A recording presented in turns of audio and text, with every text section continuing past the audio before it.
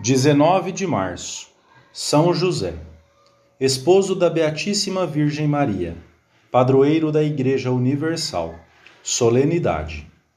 A Quaresma interrompe-se, de certo modo, para celebrar a solenidade de São José, Esposo de Maria.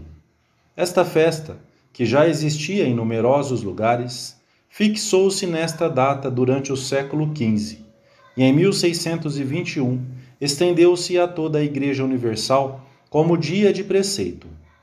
Em 1847, o Papa Pio IX nomeou São José padroeiro da Igreja Universal.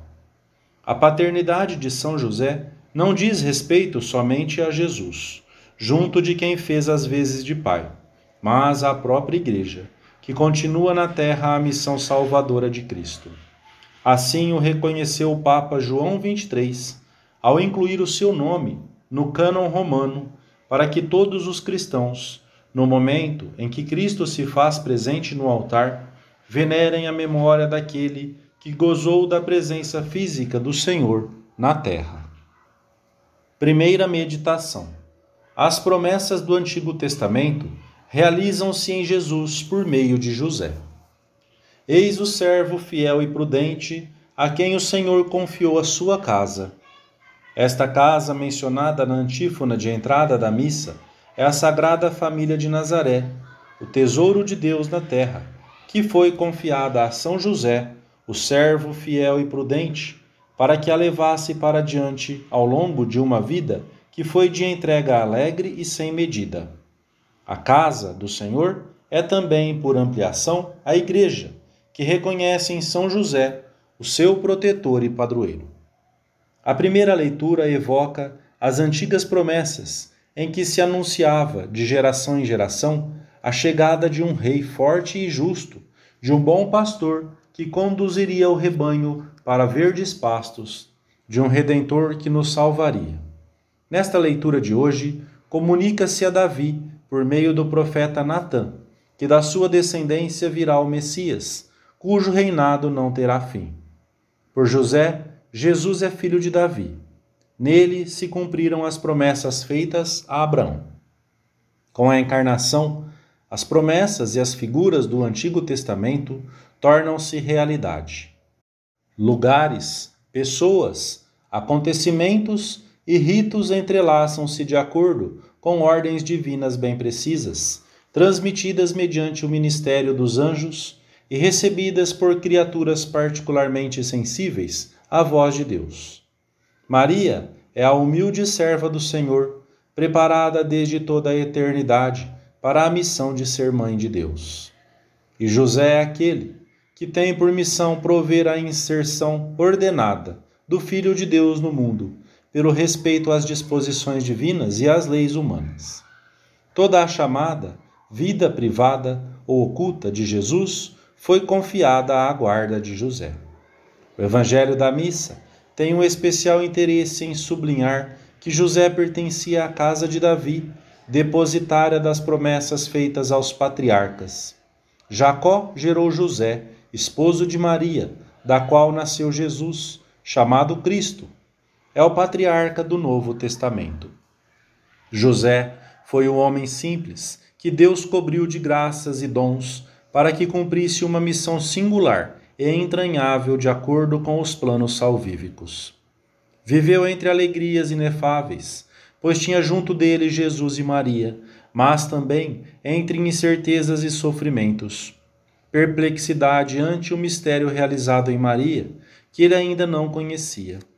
Pobreza extrema em Belém. A profecia de Simeão sobre os sofrimentos do Salvador.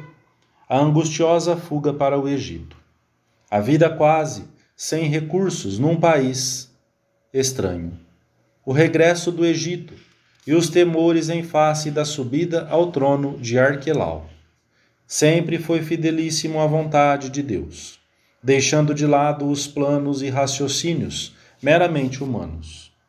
O centro da sua vida foram Jesus e Maria, foi o cumprimento da missão que Deus lhe confiara.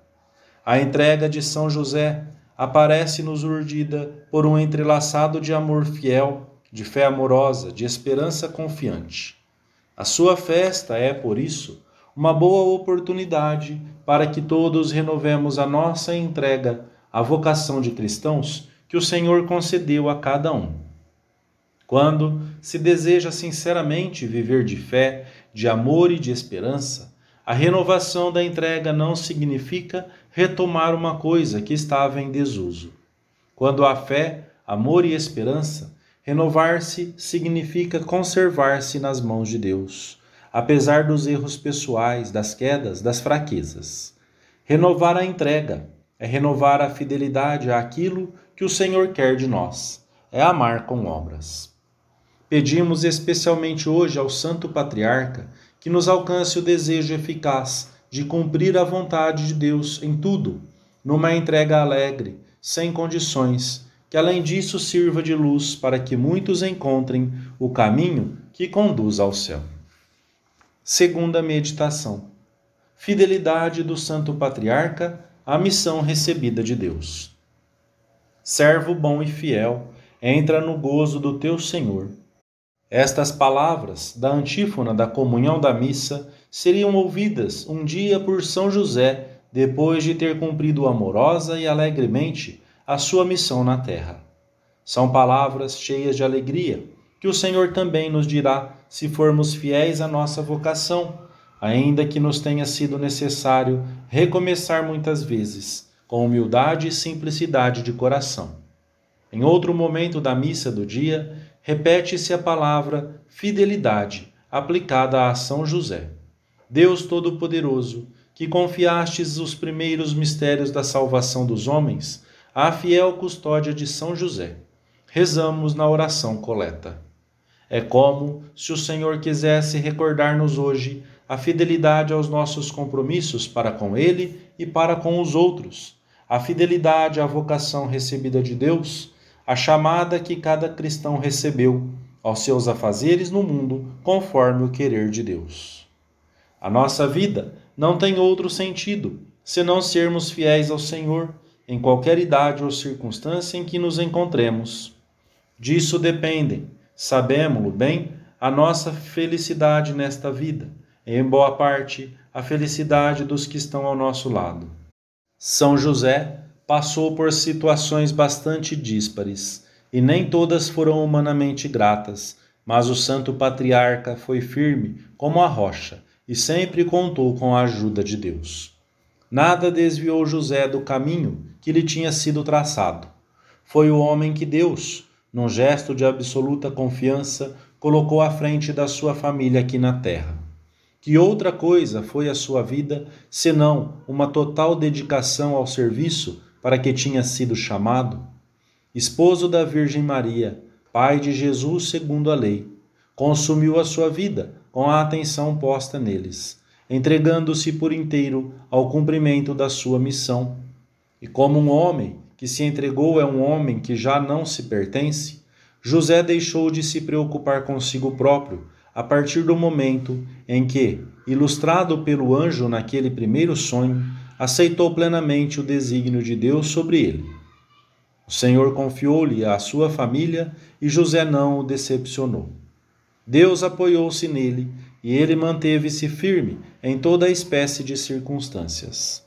Deus, para muitas coisas grandes, apoia-se em nós. Iremos decepcioná-lo? Dizemos hoje ao Senhor que queremos ser fiéis, devotados aos nossos afazeres, divinos e humanos na terra, como o foi São José, sabendo que disso depende o sentido de toda a nossa vida. Examinemos devagar em que coisas poderíamos ser mais fiéis à nossa missão na terra. Compromissos com Deus, com os que estão sob os nossos cuidados, na ação apostólica, na tarefa profissional. Terceira meditação. A nossa fidelidade. Concedei-nos, Senhor, que possamos servir-vos, com um coração puro como São José, que se entregou para servir o vosso Filho.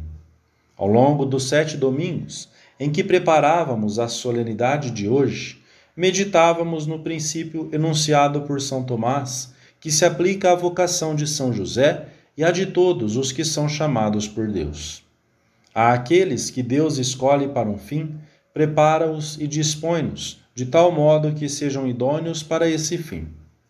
A fidelidade de Deus mostra-se nas ajudas que nos concede continuamente, em qualquer situação de idade, trabalho, saúde, etc., em que nos encontremos, para que cumpramos fielmente a nossa missão na terra. São José correspondeu delicada e prontamente às inumeráveis graças que recebeu da parte de Deus. Devemos considerar com frequência que o Senhor jamais nos haverá de falhar. Em contrapartida, espera sempre que saibamos corresponder com toda a firmeza, na juventude, na maturidade, na velhice, quando parece que tudo nos ajuda a ser leais e quando ficamos com a impressão de que tudo nos convida a romper com os compromissos contraídos. O fato de não sentirmos a assistência de Deus, numa ou noutra ocasião ou por longos períodos, de não nos sentirmos inclinados a dedicar a Deus o melhor tempo do nosso dia, pode dever-se, talvez, a que a alma está voltada para si mesma, para tudo o que acontece à sua volta. Nesses momentos, a fidelidade a Deus é fidelidade ao recolhimento interior, ao esforço por sair daquele estado, à vida de oração, a essa oração em que a alma fica só, despida diante de Deus, e pede-lhe ou simplesmente o fita. Deus espera de todos nós uma atitude desperta, amorosa, cheia de iniciativas. O coração do Santo Patriarca esteve sempre inundado de alegria, mesmo nos momentos mais difíceis.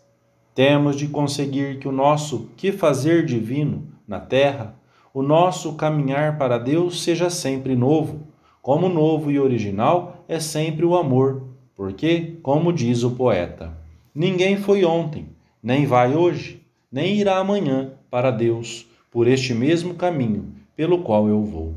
Para cada homem o sol guarda um novo raio de luz, e Deus um caminho virgem, sempre eternamente novo. Pedimos hoje a São José essa juventude interior que nunca falta quando há uma entrega verdadeira aos firmes compromissos que um dia se assumiram, e uma renovação ardente desses compromissos contra vento e maré, numa fidelidade que é felicidade. Pedimos também ao Santo Patriarca por todos aqueles que esperam de nós essa permanente alegria interior, consequência necessária da entrega a Deus e que os há de arrastar até Jesus, a quem sempre encontrarão muito perto de Maria. Amém.